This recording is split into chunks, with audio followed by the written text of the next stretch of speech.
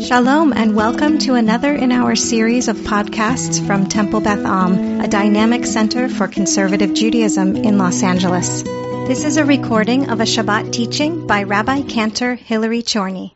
I want to teach a little bit today about gratitude. This week, I had the opportunity to do a lot of Megillah reading. We're commanded to hear the Megillah twice. And I did the Megillah reading not only in the evening with our adults, and also with our middle schoolers, and also with our tots. And I also did a Megillah reading in the morning, a full Megillah reading with our daily minyan, and also with our kindergartners and first graders together. And we talked about how we read the Megillah with our ears. And ears feature heavily in Purim because we have Oznei Haman or Hamantashen. We have these cookies that are featured in the shape of triangles and ears. And we talked about this idea of likro et ha-Megillah, likro et ha-Torah, that we call out the Torah because somewhere between the fact that the Torah itself was an oral tradition and it was scribed on a single scroll, and it wasn't until way later that we had more scrolls scribed and then codices, actual books that were bound in hand. It wasn't until even later when we had literacy, when people could read. And so what do we do as a people? We tell stories. And since we are little kids, we are used to storytelling as the modality of reading, right? That's the very first way that we learn to read. Hopefully each of us has memories of somebody dear to us, and they may have been different somebodies for each of us who told us stories, and that was our introduction to the idea of reading. So I want our way into this story of gratitude from this week's Parsha to start with reading our story, again, just like you heard Rick and Yaakov read for us earlier, by reading with our ears a little bit. Im al todat yakrivenu. And if, for the sake of todah, everyone here familiar with that word? Thank you. Todah is a great word to learn in Hebrew. Thanks. Right? Top 10 list, I think. Nice to learn the word for thank you. And it hasn't changed since the Torah. And if they brought a sacrifice, avodah, I want you to keep that word in mind because that's one of the transformational concepts that I want to impart today. This idea of the transformation of avodah, of sacred work. Im al todah. If for the sake of gratitude, yakrivenu, they came close and they brought avodah, they brought some sacred work, in this case, an actual sacrifice, al zevach ha-todah, chalot matzot belulot bashemen, together with the sacrifice of todah, of thanksgiving, these chalot, familiar word, challah, okay, these sort of cakes, bread, something like that are matzot. Wait a minute, chalot matzot, right next to each other? Challah matzah? Well, the cakes and crackers. Okay, so there are these cakes and there are these crackers, belulot bashemen, that are sort of mixed up with oil, or kike matzot meshuchim bashemen, and these unleavened wafers. We know the matzah. Can you picture the matzah, right? And then there were these wafers, these matzahs that were sort of spread with oil. Morbechet chalot belulot bashemen, and there were these like really special cakes made with like the nicest flour with oil mixed in, like soaked into it. Okay? So this is the description of how one offers a thank you sacrifice. Okay. So you've heard the story of how somebody offers a thank you sacrifice. The rabbis, as always, have lots of questions. They have how questions, and they have why questions. What are your how and why questions? What are your how and why questions about this Thanksgiving sacrifice that gets offered?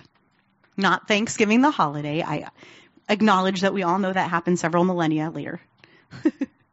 What are your how and why questions having heard this Thanksgiving sacrifice? Why so many different kinds of crackers and breads and stuff?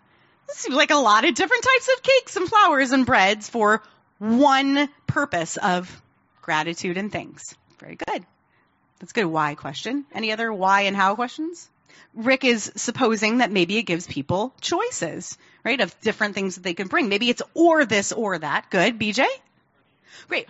Are these to be burned and consumed and offered up to God, or are these consumed by the priest? This is great because it's in a series of sacrificial offerings, and some seem to be consumed by the priests, and others are wholly consumed by the fire on the Mizbeach, on the altar. And so that's a good question as well.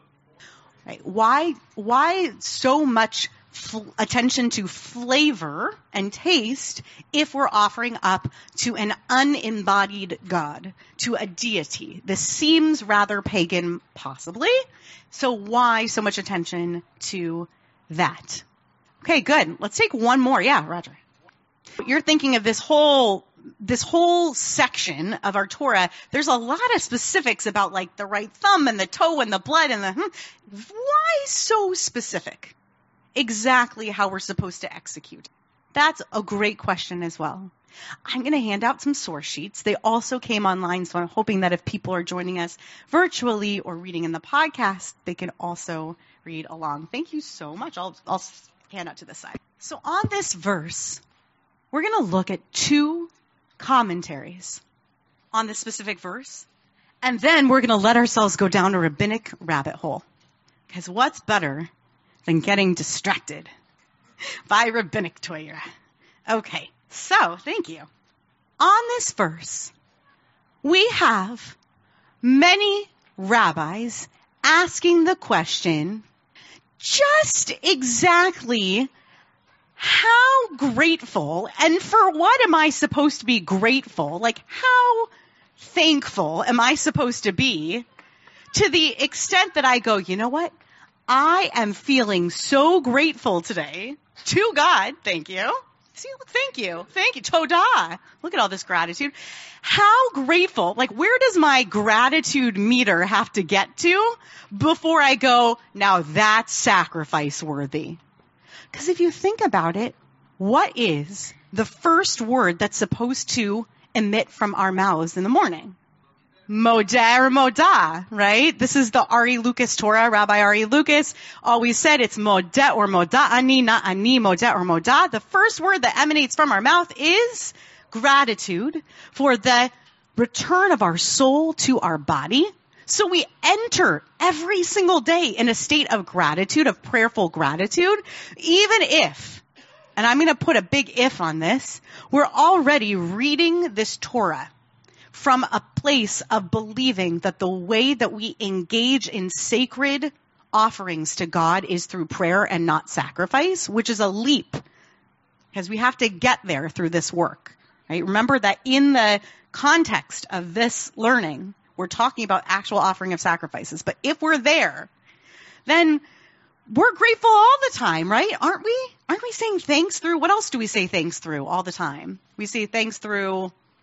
Yeah, Gabriella.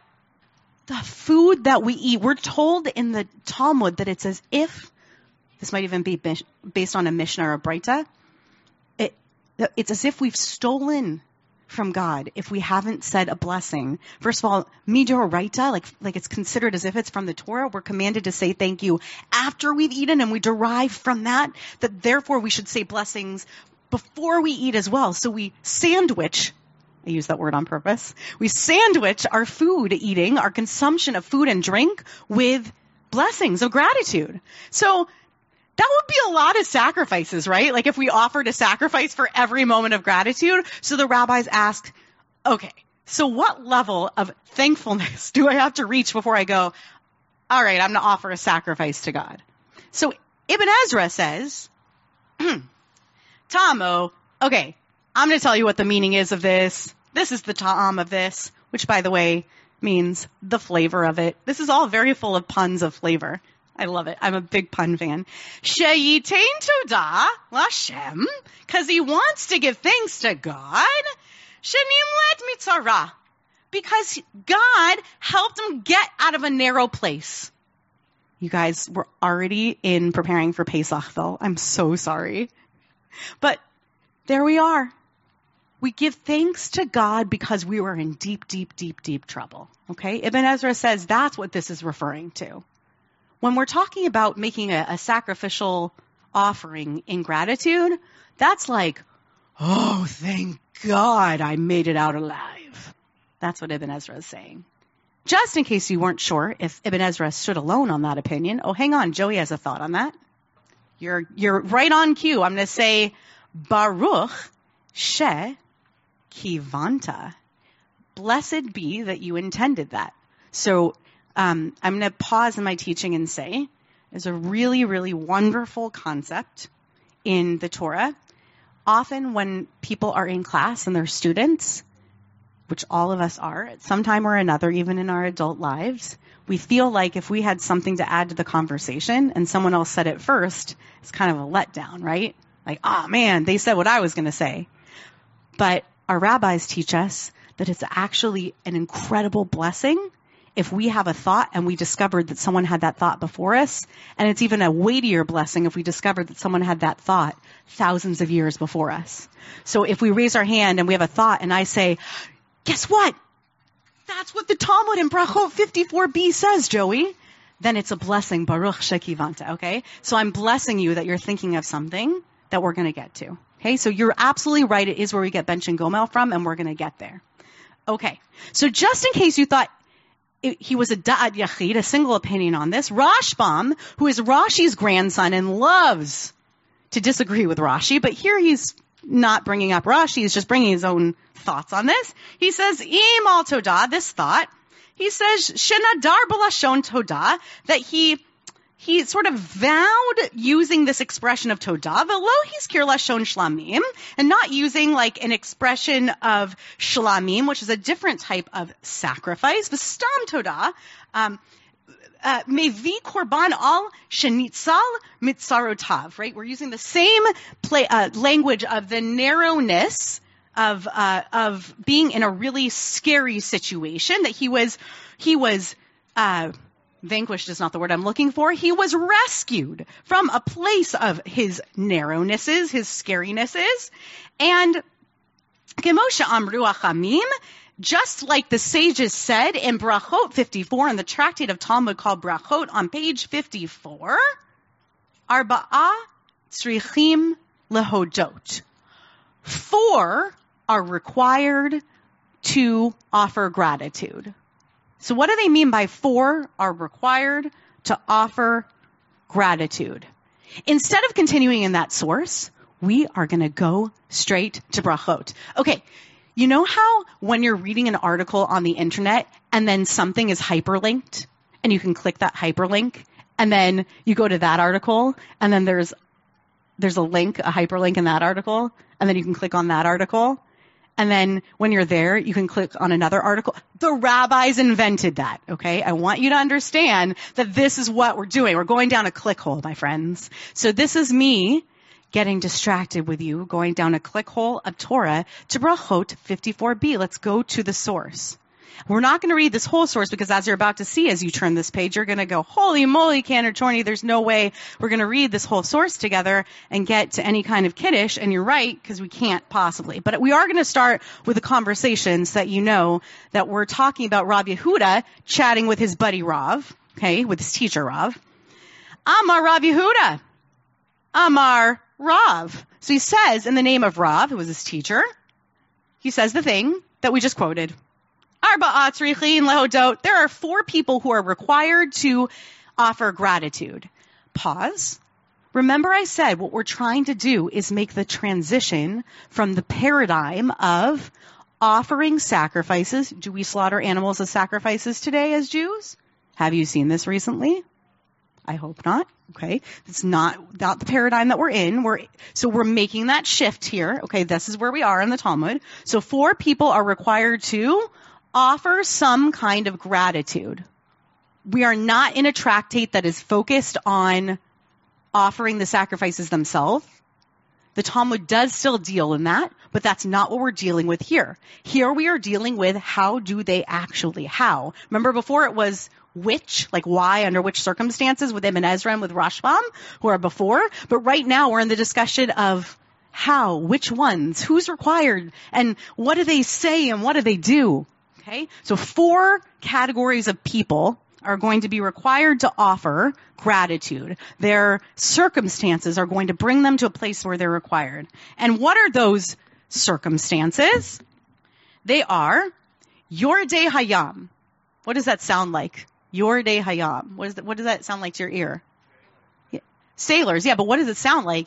Yordei, Yored, go down, Yoredei Hayam. Does it sound like Jonah language? Remember that? Yored, right? So like people who went down to the sea, okay, good. Seafarers, the sailors, very good. Okay. Holchei Midbarot. The ones who go through the Midbar, right? That's where we're going to go. That's our next book of the Torah. Spoiler alert. Okay. We're not there yet. It's okay. Umi shehaya chole. And someone who was chole, who was what?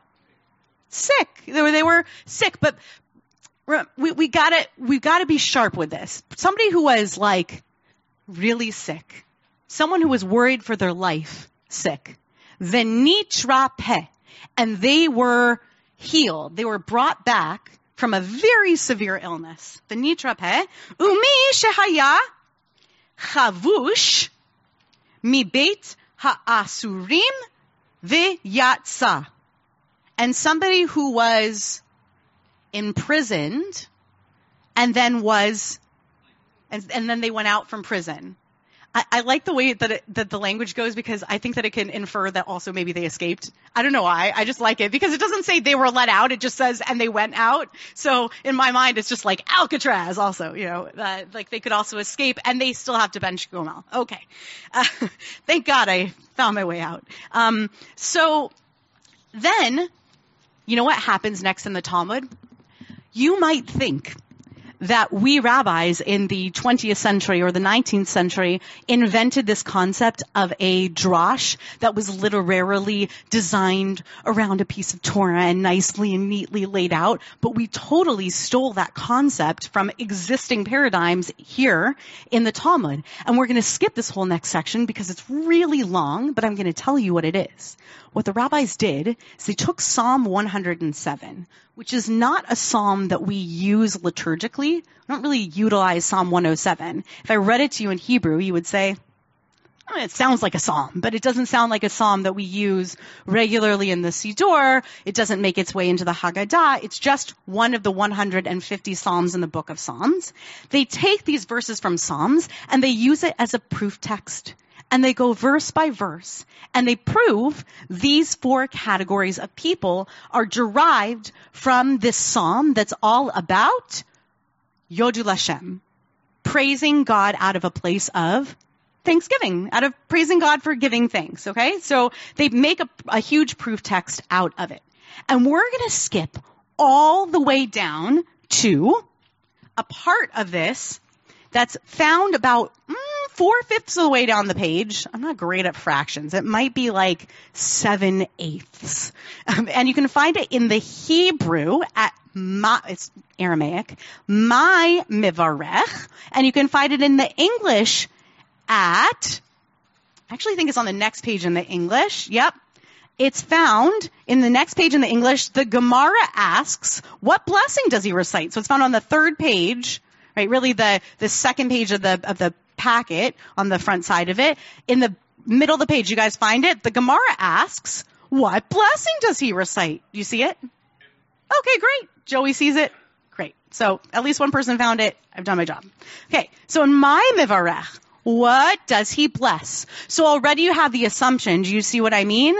That we've gone from he offers us like these cakes and oil and soaked, like who was asking about like, that's a lot of cakes. That's a lot of types of cakes and crackers. That was Rick, right?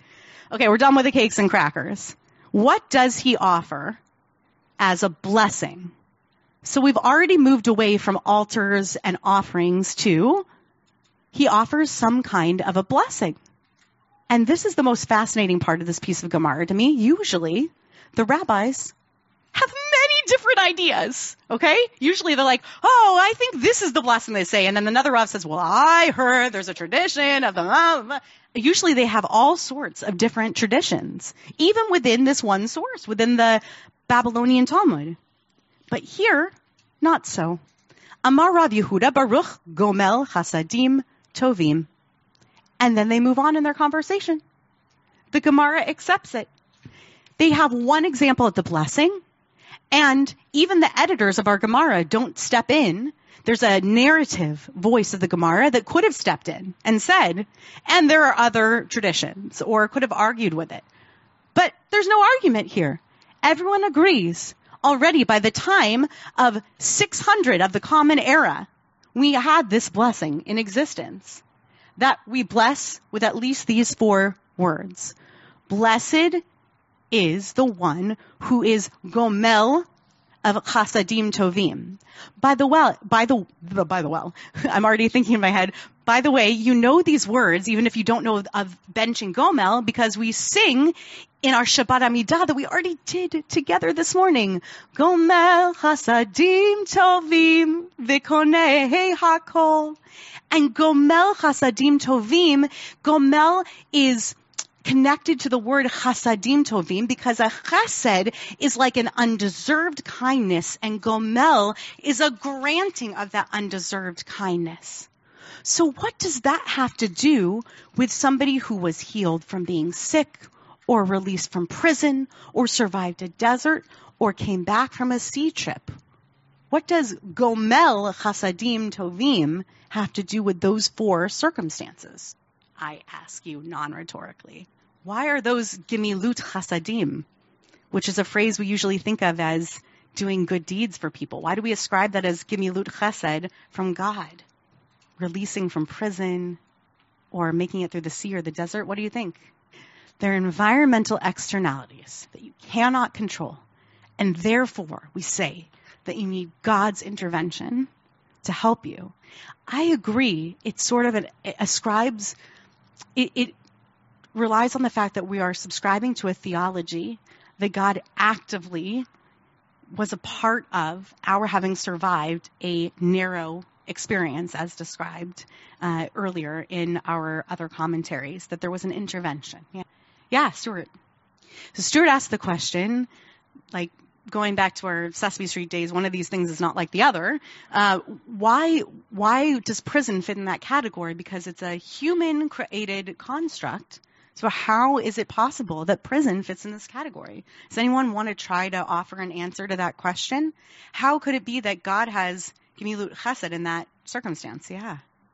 Right. So we have two suggestions that are very similar, which is the easiest read, I think. The easiest answer is you were unfairly imprisoned somehow, either a prisoner of war, a prisoner who was imprisoned under unfair circumstances, and you were released, right? But I will tell you that this comes down in halakha, not holding to those limited circumstances, right? We still have those who are released from prison say this bracha, say this blessing. So the question is there any other explanation? I think Bonnie wants to try, yeah? Great. So Bonnie offered something that I often think about in this regard, which is prison is supposed to be in some way a transformative experience. So one is supposed to emerge from that place having come out of a narrowness of an experience into some place for which they are grateful to be re-emerging into society. And so they are grateful, perhaps, I'm going to add to your explanation, Bonnie, perhaps they are grateful for the opportunity to rejoin society. And so they're offering gratitude for not having been either imprisoned for life, or I would offer, perhaps they are grateful that they were not given a death sentence, right? Perhaps that would have been the alternative. And so they were given the opportunity instead to be imprisoned, and now they have been released and given the opportunity once again to live among society. And so now they are no longer beholden to their prison guards, but rather beholden to HaKadosh Baruch Hu. Perhaps. Okay, we're going to move to the very last source, even though I could be in this forever. We've been at this for 25 minutes and it's felt like 2 seconds to me. But we're going to move to the very last source. It's not in English. I'm going to teach it to you. It's the Shulchan Aruch. I'm going to go back to the listening with our ears. I'm going to teach it to you like a story. Okay? Because I didn't want a translation on here to spoil for you the multifaceted meaning that this can take on. But if you understand the Hebrew, you can come up with your own meaning as well. So the Shulchan Aruch comes along in the 16th century to deal with these matters.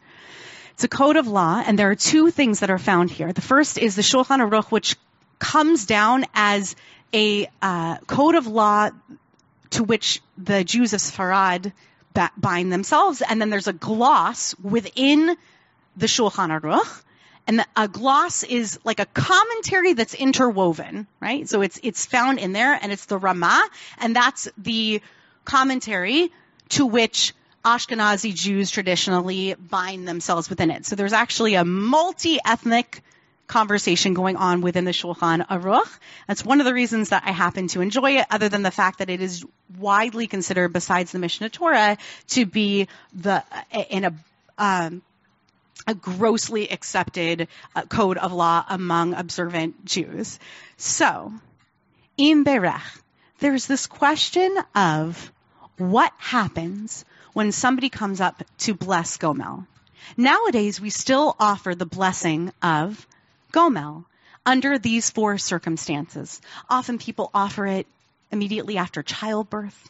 Often people offer it after they've been, God forbid, in a terrible car accident or through a difficult surgery, or under any of these actual circumstances mentioned. But not everybody has a facility with Hebrew. Not everybody who has gratitude can offer in the same way. Just as the Talmud deals with the fact that not everybody is going to have exactly the right animal or beast to offer up as an offering, the rabbinic tradition, including the Shulchan Aruch, has to deal with the reality that is still true to this day, which is not everybody who wants to say, thank you, God, knows what Bench and Gomel is or how to do it. And so they offer this gorgeous teaching. Im berech acher ve'amar.